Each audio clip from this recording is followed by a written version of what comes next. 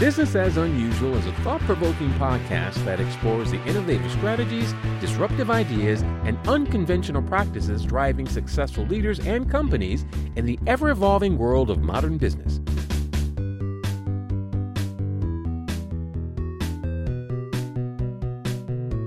Subscribe, comment, and share for weekly inspiration with our host, Aisala. Hello, welcome to Business as Unusual. Today, I'm chatting with Rachel Duncan, the founder of Rachel Duncan Therapy and the Money Healing Club. Welcome to the show. Thank you so much for having me. I'll tease folks a little bit. I met Rachel at a business development community coaching call or presentation, and I just love the idea of money healing. I feel like so many of us need that. So I'm really excited to dig into that with you a little bit. Before we do, what's the last thing that you did for fun? Just pure fun. My husband and I went to a comedy show a few weeks ago. Like really the first show we've been to, and I call now the after times. Someone I've been following on social media, and he's doing a tour, and we just went, and we went with another couple, and it felt like back in your bones again, just really funny. And just, being in a comedy club, it was just pure enjoyment. I love comedy. I had forgotten that I loved it. And then I think it was the Netflix specials. And I started like, wait a minute, I used to love comedies. I feel like stand-up is really just having such a great moment right now. I think there's a lot of really great voices and a lot of people organically getting traction online, which I just love. That the people have spoken that we want to hear more of what you have to say. And it happens to be funny. I just feel like a lot of people who are doing comedy right now really have something to say. It's not just about bits and jokes. It's true. Comedy can be a way to get at the heart of difficult truths. Mm-hmm. And there are a lot of those to choose from these days. So they really are. So it was really fun to go out and about. And the club had fried pickles, which is one of my favorite unusual foods. Mine too. Really? Oh my gosh. Yes. And people always look at me so funny. But I'm like, oh, you have fried pickles. What is happening? I never eat fried food, but if there's fried pickles, I cannot resist it. I have a rule. If it's on the menu, I order it because just not many places order it. And the couple we were with were like, what is this? And of course they loved it. I'm like, right. You're then welcome. They try it and they're like, You're it welcome. Is delicious. Thank you. That's good to know. Yeah. Another pickle lover. Love it. At any rate, so in addition to the love of fried pickles, stand-up comedy, and business as unusual, let's talk about what you're up to. You recently have changed the name of your business, so we're going to refer to you as Rachel Duncan Therapy. But talk a little bit about both of those pieces of what you're up to. Yeah, so I'm a financial therapist, and what that means, I come from a mental health background, and financial therapy is a newer field. It's a niche, and people either come from the mental health world or the financial world and do some cross-training.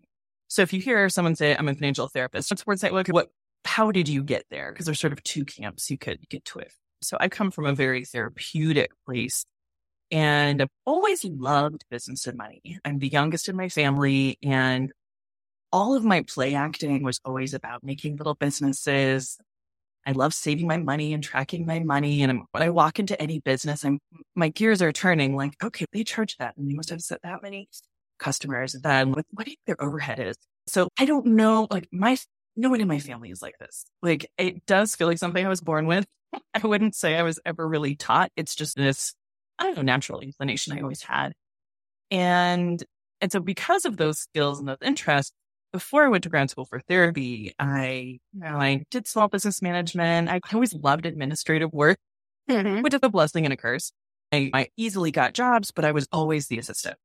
And I was always the best assistant and really good. Every job I ever had, except at a restaurant, I ended up running the books.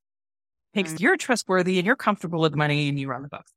So I learned a lot. And when I was in my late 20s, really felt, okay, I'm going to continue to be someone's assistant for the rest of my life if I don't make a big move. And there just weren't a lot of maps for me. Now thinking back, I could see so many places I could have gone. But at the time, I didn't see a lot of options, and doing a lot of thinking about soul searching about the parts of my day that I really loved. And I was like the office mom. I was Joan in Mad Men. Like I was Joan.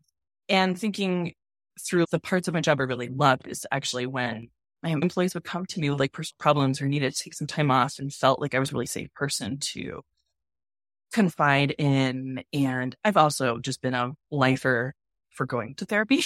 So like I'm always been very pro therapy. And so actually it's these tender moments and be able to talk about this difficult stuff I really love. So I went to grad school. So anyway, I'm telling you my whole life story, right? Buckle in. I love it. And so then I went to grad school and it really was a big pivot. Got out of the admin stuff, did grad school, which was just soul searching and incredible and difficult and all of that stuff. But I always felt a little bit of not quite the therapy fit. Or rather, I felt like I was a good therapist, but I didn't feel like I was like the other therapists. And I went to a school or the program I was in, integrated art therapy with mental health counseling, because also I've always loved the creative arts. It's always been a passion of mine. But it's like I was never quite woo-woo enough. And so I always felt a little bit out of joint. And after finishing grad school, I needed to take some time on for some family stuff. And so it's interesting. Like I didn't quite follow the path of the other therapists of getting the agency job or and doing that and getting licensed and maybe going on to private practice later. That's the path that's set for you. And I ended up like running groups and I kept getting business work. Like, I'm a therapist, but sure, yeah, help me start my nonprofit or help me upgrade my bookkeeping. And I was still making more money with that than I ever was with therapy. So at a certain point, like, okay, I need to look at the writing on the wall. And then pandemic hit. I had to close down all the therapy stuff.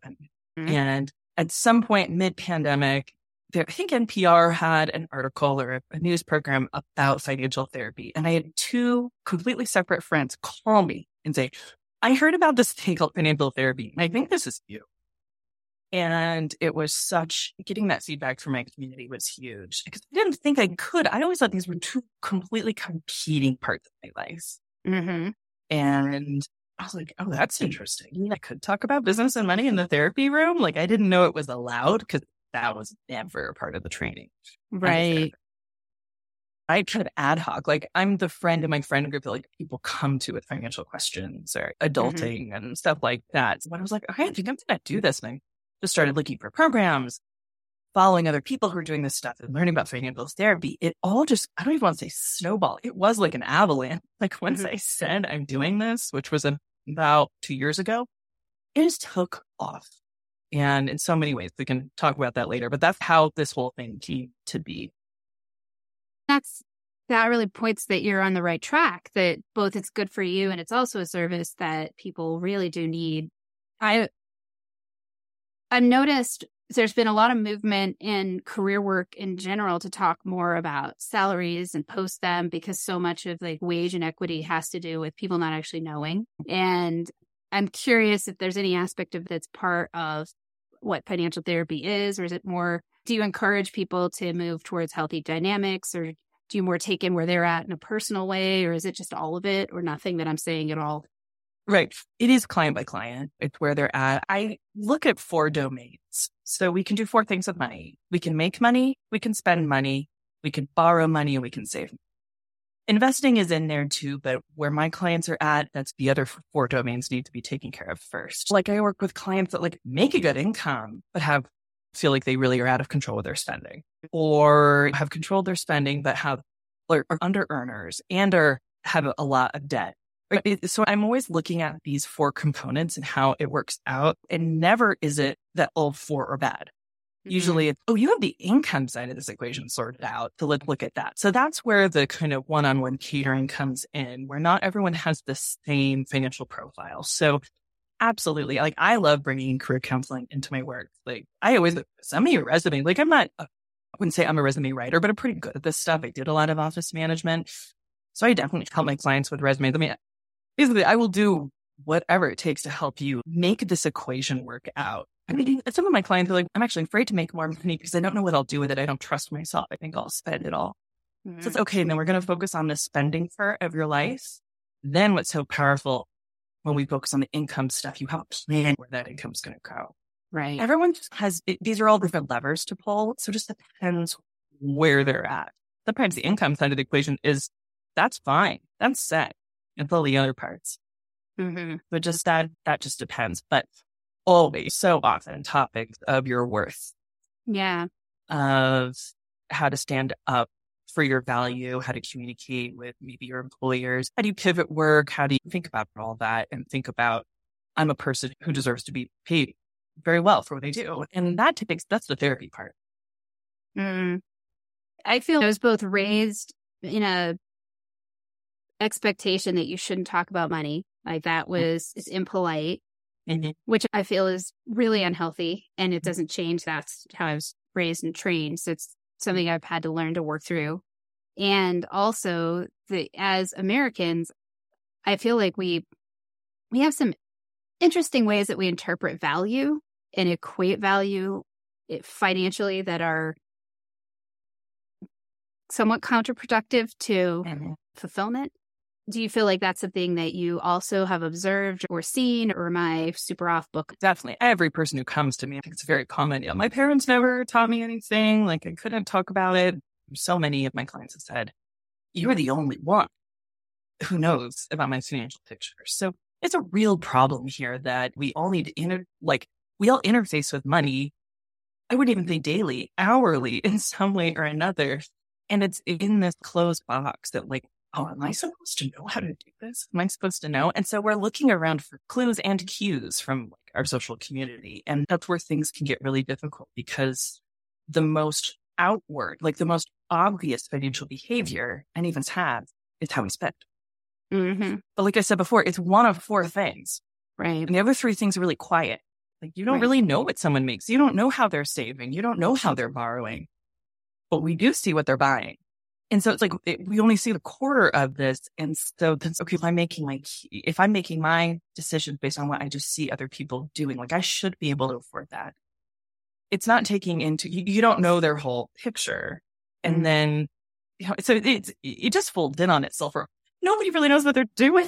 Or so, I shouldn't say nobody, very few people do. And everyone kind of feels like they're faking it. And that's some of the difficulty. I think the difficult feelings are, everyone thinks I have it together and I really don't. And that's a deep, dark secret. And that's often a conversation we have. It's hard when your outsides don't match your insides and your insides don't match your outsides. You feel out of alignment. Yeah. I lost your question. I'm so sorry. No, that was perfect. I had a family member who was an accountant most of my life. And one of the things they told me is that because they were talking to people about their business and personal money all the time, it was an oddly intimate relationship because exactly what you said. Like some people don't even tell their spouses what they're doing. And she had stories, which I won't share because they're hers. They're really hilarious of the things that because people were talking to her about money, that they also felt they could talk about. She's like not a financial therapist, she's an accountant. She's like, I don't need to know that. Thank you. But it's just for so many people, once they broke past that barrier or boundary of talking about it, I think it was maybe a relief. Like somebody here will actually not judge me, but actually help me manage this process. And that was just an accountant. So I can imagine someone who's coming to it from this place with a background of therapy and also the perspective of providing that as a support. That has to really create a deep sense of relief, I would say, for people. Yeah. There's relief. Really, on the whole, I think people are really eager to finally share this with somebody and bracing for impact. Oh gosh, I'm going to be judged, or this really is a mess and I'm going to be judged for it. And I just think it's always reasonable how you got where you are. And I'm always going to normalize that and see you as a human being doing the best you can. And that's where, because our financial lives can be traumatic and we might have financial trauma, which is the whole topic on its own. How we heal from trauma is by gradually bringing up the traumatic topic and feeling safe at the same time. Yeah. So your brain's like, oh, I can bring that up and feel safe and loved and accepted. That is how the trauma starts healing. That's the healing aspect that can come when we bring about really any difficult topic in the context of love and compassion in a relationship. Also why people only go so far, say reading a book or trying to do it on their own or trying to bootstrap. Like it's not an information problem. It's not a lack of information. It is, from my perspective, it's a relational problem, not an information problem. And because we're not relating to each other about this, we're not feeling like safe in our bodies around this topic. Because maybe we've been put down or you feel helpless. And there's so many things that can lead to that. But just having a safe, compassionate, loving, confidential relationship, that and this healing just starts happening. It's really remarkable. Yeah. When I've seen situations where it's clear to me, both in my own life and the people I know, where they spend money the way I will often snack. I don't tend to impulsively spend money, but I definitely will eat when I'm not hungry because there's something about food that makes me feel good. And so I think that's such a powerful thing. I'm not going to be judged. Someone's going to help work out that relationship to what am I looking for with this purchase? Or how do I manage that experience for myself and be able to be even just intentional about it can be helpful. Oh, there are so many parallels with money and food. Yeah. Oh my goodness. That the diet cycle and the budget cycle, the addiction, the addictive qualities of both of these things, and the fact that even if you really try to heal or try to get control of this thing you feel like you have no control over, you have to interface with it every day. You can't just stop eating. You can't just stop interfacing with money. And so they have so many parallels. And it's actually in the membership that I run, somebody shared the diet cycle diagram, which mimics the addiction cycle diagram, which mimics the budget cycle diagram, which is you have this moment where I need to get it together. You're like, this is it. I'm going to read that book, or I'm going to get that budget or download that app. And you get maybe really into it. Or like, I'm going to diet. I'm not going to eat sugar. Whatever it is, I'm really going to get clean. I'm going to do it this time. And maybe you have some success or you feel good and you get started. And then a life event happens, or it's just so rigid that it hasn't allowed for any flexibility.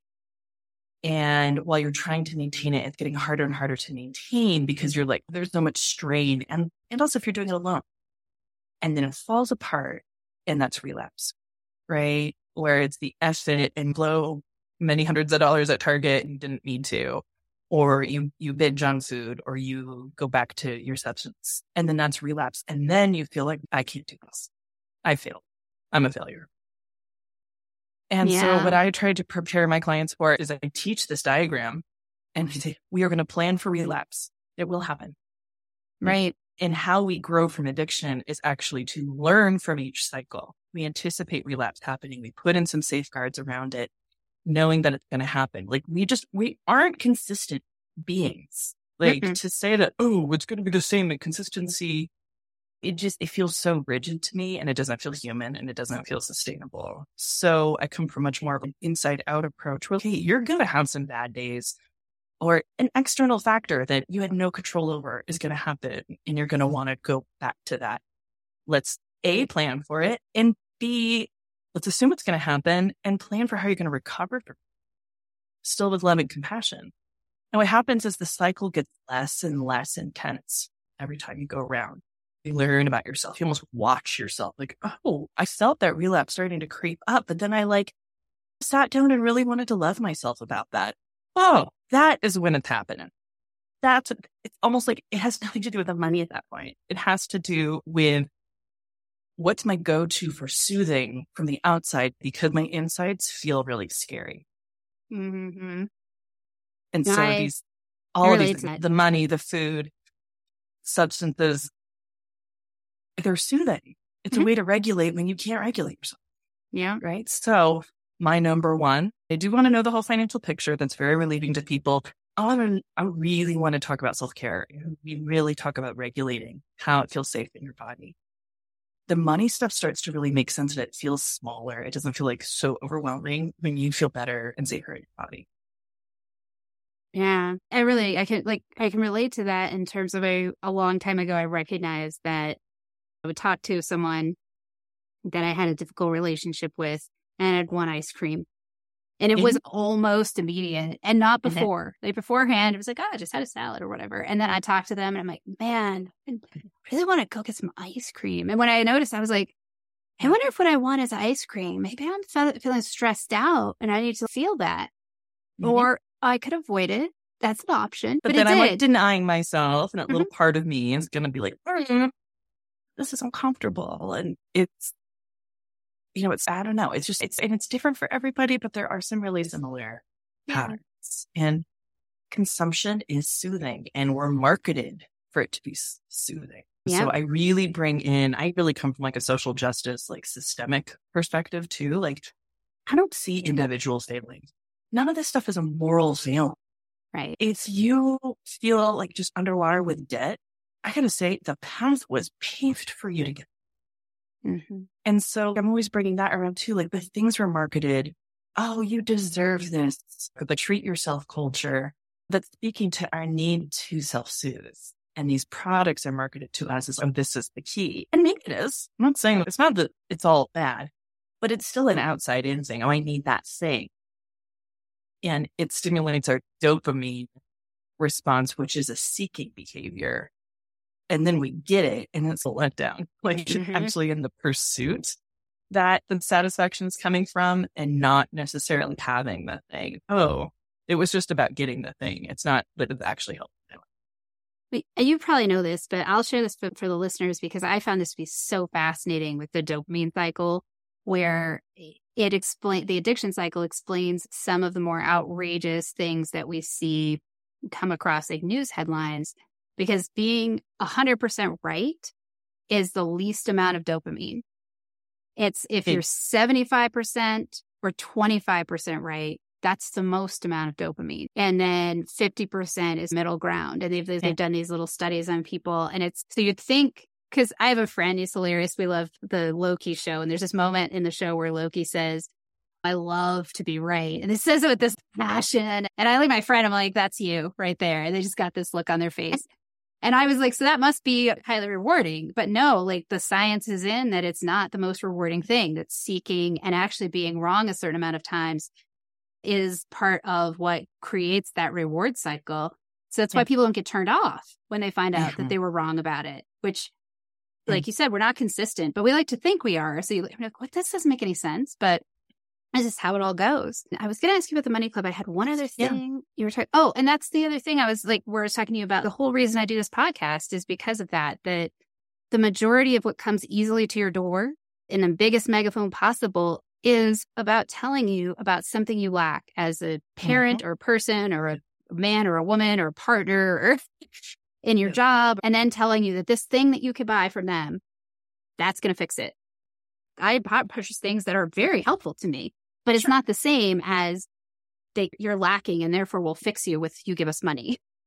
They talk about pain points. Literally, there's so much science. And I think it was Sigmund Freud's nephew really developed what marketing is. Can we take all of this information about the ego and the id and translate that into advertising? And we've had a century of incredibly targeted, manipulative, and thereby successful consumerism. And because it speaks to, we all are feeling a little lacking, or we all have a bit of that existential situation going on. Like you said, I'm 75% there, that we're seeking creatures. And so then this marketing speaks to the seeking nature of that we all feel is like a deep, dark secret, but is actually very well studied, very well understood from the marketing and advertising standpoint. I love that. Did you watch The Century of the Self where they talked about, that was revealing. Yeah. And it's weird. So I have a condition called aphantasia, which means I can't make images in my mind. So a lot of visual manipulation doesn't work on me in the same way because it's not available to me. Like I'm not better, just different. And I know that there are ways that marketing affects me. And when I found out about aphantasia, I was like, oh, this is interesting, because I got more of a sense of, I see why these are things that I just they don't draw me in, because I don't have the cues that, like, when someone who's more visual gets the image, there's this whole other thing that comes with it. And I'm really just seeing what's there. That's all that's available to me. So I feel like I've been, in a certain way, given a little bit of a shield from some of it. And I still find it to be overwhelming. I left television a long time ago because of the advertising and just the ways that it affected my sense of being in peace. And before streaming was a thing, it was like mostly using digital stuff. And then when the advertising started creeping back in, I felt the difference. Suddenly I was like, I don't know. I guess I'm just not quite right. Like I'm not a girl enough or girl boss and whatever it is. And so it's just really interesting to see how easily that comes in to your thinking from casual engagement. And I think it comes from two things. So it comes from like this feeling like, ooh, I'm actually not perfect or I'm not quite enough, and that seeking behavior, and also this desire to connect. We are so social. We are so tribal. Like we need to look like the people around us because it's a biological urge for safety. If I look like you, if I'm behaving like you, then you'll protect me, then I will be accepted and we'll all stand up, stick together, and I will feel safer. So there's such a yearning for connection. And I think advertisers, also rely on that. You look like your friends. I've seen it, and I'm probably to this too, but I see a group of people walk down the street and are all basically wearing the same outfit. And you can tell that they're close friends. It's really interesting. It's so subconscious. It's so biological to a desire to look like the ones around you. And I think it's safety seeking. There's actually some very deep stuff going on about it's actually dangerous to be different in our immediate circle. Even if you're a counterculture person, you're still going to find your other counterculture people because that's a lot safer. That makes sense.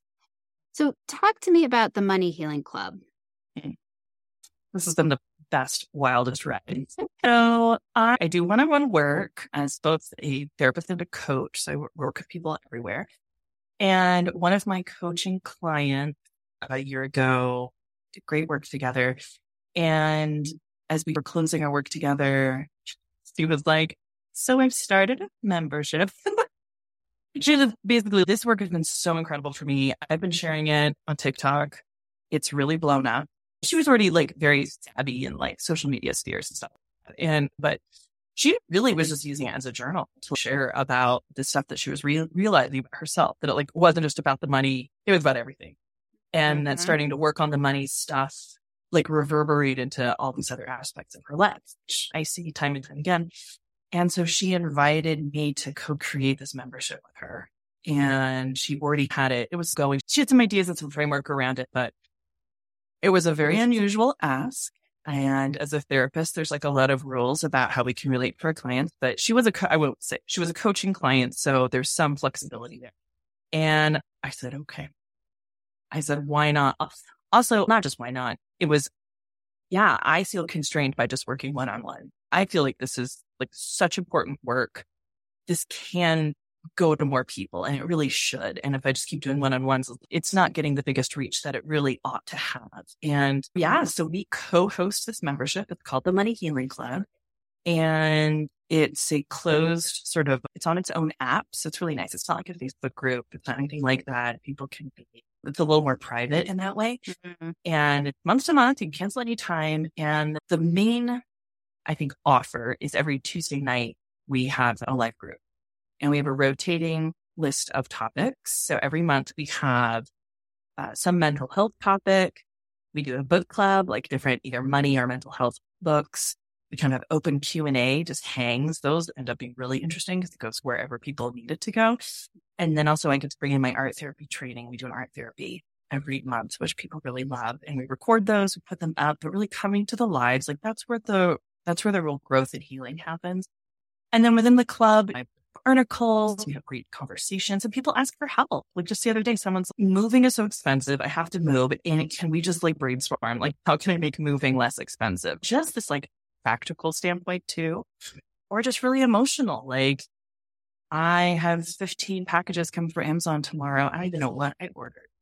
I am in a dark spiral right now. And we really circle around everyone. And that's coming to the point where it's not just me and Sia leading this or responding now. We're really getting a crew of people who really hop in. Here's this work for me, or have you tried this? And it's so supportive. It really is open to everyone, but the people who seem to really resonate with is women and to land when it comes to money. And I think there are a lot of people who are on the club who haven't necessarily contributed or come to the lives, but I think just being part of it and watching this stuff happening, maybe they're feeling shy, but I think they're still getting a lot out of it. Like we're getting tremendous feedback from it, and that it's not a linear process, right? We have a roadmap, but it's not step 1, do this, step 2, do that, because we don't know where you're at. Right. Step 1 might not have anything to do with you. And I see it as a pendulum swinging where, okay, we got this emotional stuff and we have some practical stuff. So we kind of get into some of the emotions of it, like regulating, like we said, maybe mental health topics, that kind of thing. And then you start feeling better. And then you swing over to the practical side. And then, hey, I downloaded an app and I actually really like it. Yeah. Now I'm ready to go deeper. And then the pendulum swings back. Oh, now I can really talk about how my dad has been really critical of me. Okay, then I'm going to work through that. And then, oh, look at me. I watched myself walk through Target and only buy something on my list. So like and it starts kicking off this swinging back and forth where we take care of some practical stuff and you start feeling really empowered. And then you can go even deeper with the healing. And it's just non-linear. I don't see it as a linear process. I feel like it's a playground for me. Not that it's light, but it feels so good. It feels like play and that it's really connective. And Thea and I can also be really improvisational. Like we've experimented with things. We've experimented, throwing out that event didn't take. Asking people what they want. It's very iterative, which feels really organic and exciting. And I think, it just began at the beginning of 2023. So it's just going to keep changing and growing and adapting to what people really need. Yeah. And I actually think it's great that you are co-leading it, because I feel like that's one of the things that I've seen, and you're talking about social justice work, that it's always helpful for people to even just start with the awareness that even the folks that are engaging, they're different, they have different experiences, and that I feel like that really creates more of a comfort with people understanding. No one's here saying they've got it together. This isn't that story. Exactly. And I think, I love it too, because in a way, my co-host is even more in touch with what the people are needing because she's a bit more one of them, like a little bit more on the other side of this. But I've been there. I do get it, but I'm not there now. So we're such a good balance for each other because she just has a real talent also of just listening to what other people need. And her business savvy is she's just able to really pivot and try new things and stuff like that. And then I can show up at the really grounding place because I do think, I'm all about really being mindful of power dynamics. And also some people also want someone who feels a little, you know what you're doing, right? You want a grounded person. And so then I'm able to provide that. And it's fantastic. It's really great. I would love, and in so many ways, like we're reaching so many more people. We're at about 80 members right now. We're adding new members every week. We're really hoping this can grow and bringing in guest speakers, actually. I'm bringing in some of my therapy friends to run some of these groups. And now, honestly, a super affordable price. We want this to be more of like a bigger thing. I just have a lot of energy for it. And the feedback we're getting is just like tremendous. People are saying like, I've tried everything. I've tried regular therapy. I've read the books. And all I've come out with it is that I feel terrible about myself. So we're here for you. Those are the people we want. Come here. Bring it in. Oh, you get a free budgeting dashboard. It's just a Google sheet just to lay it out there. And then it's an easy sheet you can share with people. Just lay out what is happening with my finances. And I really recommend that before launching into an app because no app is perfect. So just kind of start with a spreadsheet, just lays it out visually. And then maybe you can get into using it and stuff like that. And we're adding resources all the time. Oh, I will say then I do like little mini lessons based on what people are talking about. Or I'll just do just a short video. Here's what I'm learning about. Here's some credit card payoff ideas. Or here's an art therapy regulation exercise. So I'm tossing those and it's just like little bite-sized things within the community. So it's going to keep growing. We'll see where it goes from here. That's great. What would you say success looks like to you? Oh, gosh. I don't know. I feel like that's changing all the time. What does success look like for me? I think where I can continue to grow in this work and have a greater and greater reach, and at the same time feel really resourced myself, where I have the resources where I'm not going to get burned out, where I have time for myself, where I can let myself ebb and flow, where I don't have to be on all the time. I mean, this is what's great about working as a therapist. It's one of the only professions you can do super meaningful work part-time. Not that I want to work part-time, but it can ebb and flow. And I really appreciate that because I need that. I'm a highly sensitive person. Mm-hmm. So like success doesn't necessarily, I would love for success to not mean a grind. Sense. Yeah. And then I can, Because the therapist is only a good therapist when they're resourced. If they're burned out, it's super unethical for a therapist to get burned out because you don't have that much to give. And it's hard to attune to people when you're burned out. So it's just, if I can continue this and deepen this and listen to people, honestly, everything I've said in this podcast are things that I have heard and been reflected from my clients. Mm-hmm. Some of it I've read, but it's like, if I can just keep these conversations and having these realizations, synthesizing it, and then synthesizing it, putting it back out, and that causes more realization and more growth. It's just this like fantastic iterative process. So if I can keep doing that and be personally resourced, that feels very successful to me. I think it sounds great. I'm excited that you're going to grow because it's such a need. And there's so many people who are aware they need that support and guidance. And by making it accessible, like then the people that most need it have the highest likelihood of being able to opt in. That's exactly it. We do a free trial. It's, and really we're trying to make it at such a comfortable price point. It's not going to be one of these online courses or community that's like more expensive and then you never use it. That's just absolutely not what we want. We really want this stuff just happens in community when you feel safe with people and talking about the stuff that has so much shame. Just the growth just starts happening and it's not all up and up, right? Sometimes like in therapy, things get worse before they get better when you start realizing stuff. Oh, all that stuff I've been avoiding, I'm not avoiding it anymore. And wow, this is hard. Excuse me. But when you're with a loving group, that it's great. And I will say it's not a substitute for therapy. It really is more like peer support and education group. Yeah. But people do really heal from the experience. It's an awesome add-on for people who are in therapy. Because therapists aren't trained to bring in money stuff. So both with my one-on-ones and with this club, it's like really a nice like layer or add-on to someone who's in their own therapy. That's awesome. Let's see. Can you tell me about advice you've received that you feel has influenced the way that you approach your work? Yeah. From another financial coach. The advice is very simple. Start messy.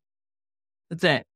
I think about that all the time when, this thing really needs to get together. I need to really think through this first. There's times where you want to clarify something in your head, but we're at such an age where you can just throw spaghetti on the wall. Mm-hmm. I am just really leaning into that. And so start messy is, I think, some of the best advice I've received lately in the last few years. I get that. Analysis paralysis is no joke. You can spend a lot of time trying to anticipate all the things and you won't get them all. That's the other part. Like you just won't. Absolutely.